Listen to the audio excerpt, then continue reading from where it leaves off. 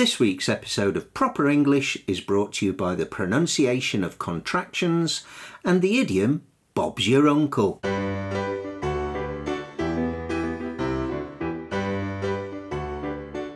Hello, I'm Alison. And I'm Dave. And we'd like to welcome you to our podcast, which as you know is called Proper English.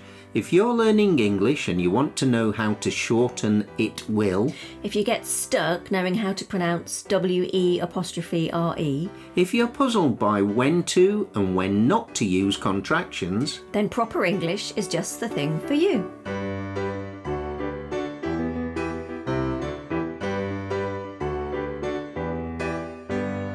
Now, in case you were wondering, a contraction is a shortened version of a pair of words. And we've noticed that sometimes in our lessons with students on italki, when they read aloud, they often avoid the contractions and just read them as if they were the words in full. And the reason for this is because they're not confident with the pronunciation. So, before we look at individual pronunciations, a couple of things to note.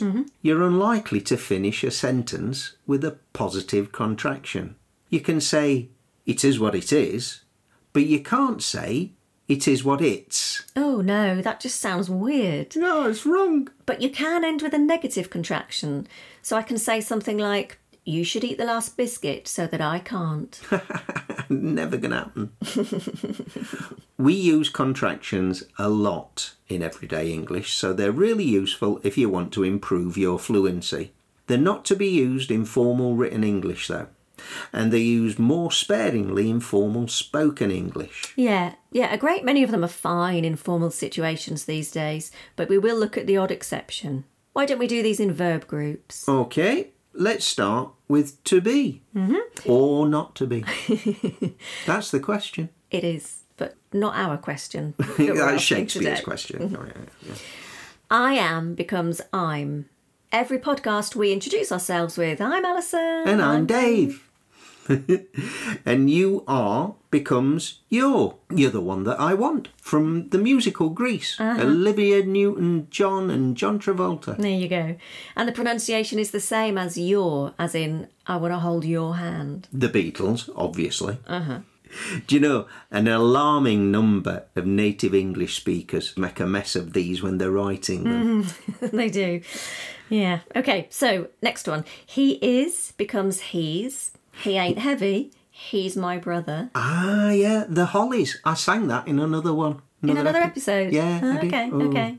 Ah, ain't.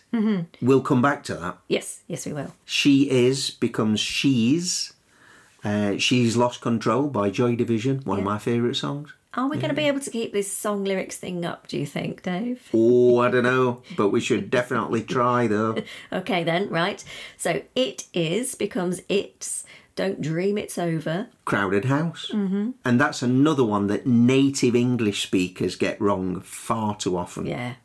We are becomes we're on a road to nowhere. We say that slightly differently. Oh, yes, just say the name of the name of the band. Talking Heads. Talking Heads. Yeah, you say Were. and I say we're. So that's our north and south thing, I think. Slightly differently. Oh, yeah. Eugene and Artem are going to like that.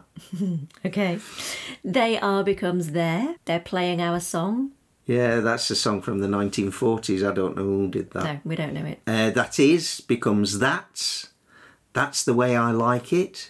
Covered by Dead and Alive. Can't remember the original. I think it was covered by Dead or Alive. Okay, right. Okay, moving on. Finally, here is becomes here's. Here's to you, Mrs. Robinson. Ah, Simon and Garfunkel. Yeah. From The Graduate. Okay. Dustin Hoffman. When you're practicing saying these contractions, don't do it in isolation. Say them as part of a phrase or a sentence. Use the examples we've given you if you like, or you can make your own up.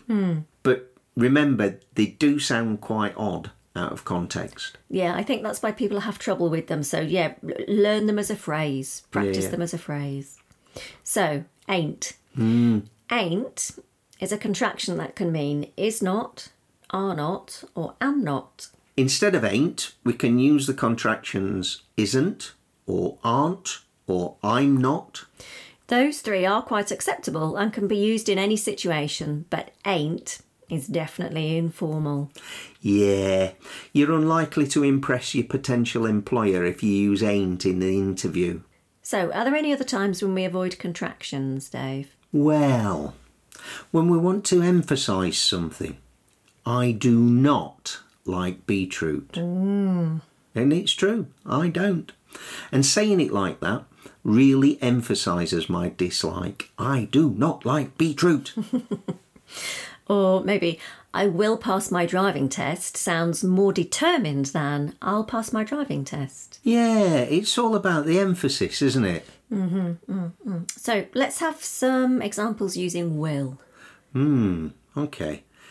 You will becomes you'll. I wonder what you'll get me for Christmas. He will becomes he'll. He'll get me something nice, I'm sure. Yeah, and she will becomes she'll. She'll be coming round the mountain when she comes. Back to the songs The again. musical one again. Oh, and actually a good point here to pause and just mention the importance of the apostrophe. Oh, yeah, because he'll becomes hell without the apostrophe. Yeah, and she'll becomes shell without the apostrophe. So it That's makes a true. huge difference to the meaning and the way that we say it. It So, does. Yeah. Okay, onwards. It will becomes it'll.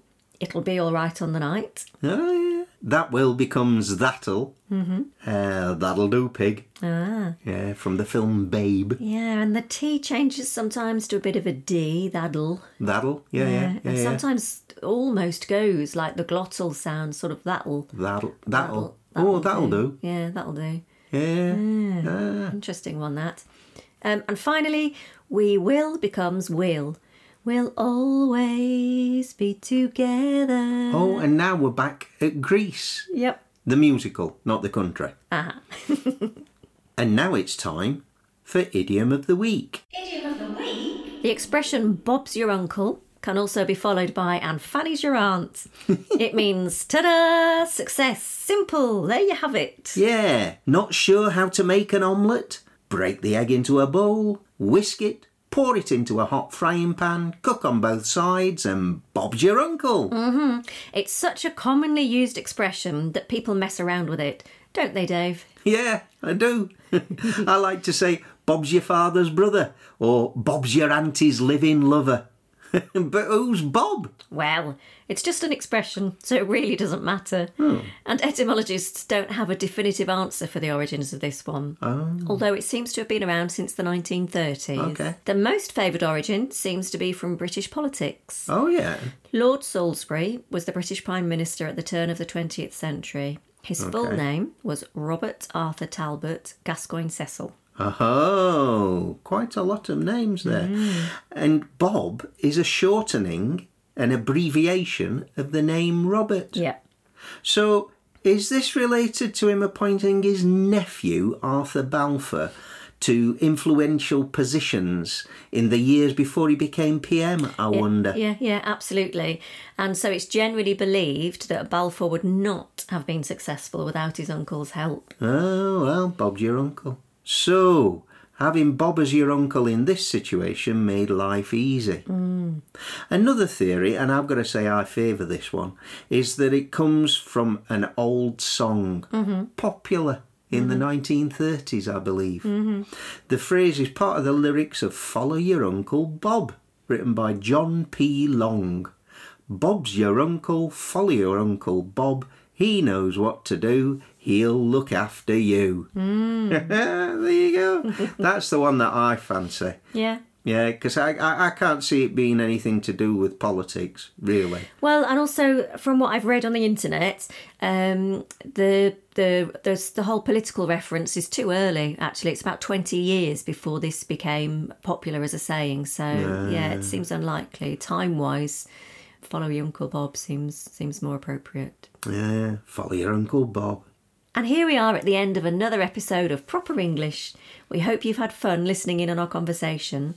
Please tell everyone you know about us. Your friends, your family, anyone who's studying or learning English. And don't forget to like this episode. And leave us a nice review. And subscribe to us on Podbean Or Apple Podcasts. or your favourite podcast app so you never miss an episode. Or you can email us at properenglish Or one word. at sapo.pt if you have any suggestions for future podcasts. And of course, you can join us on Instagram, Facebook, or Twitter, where we frequently answer questions that you have about English grammar. So, until next time, it's goodbye from me, And it's goodbye from me too. and thank you for listening to Proper English!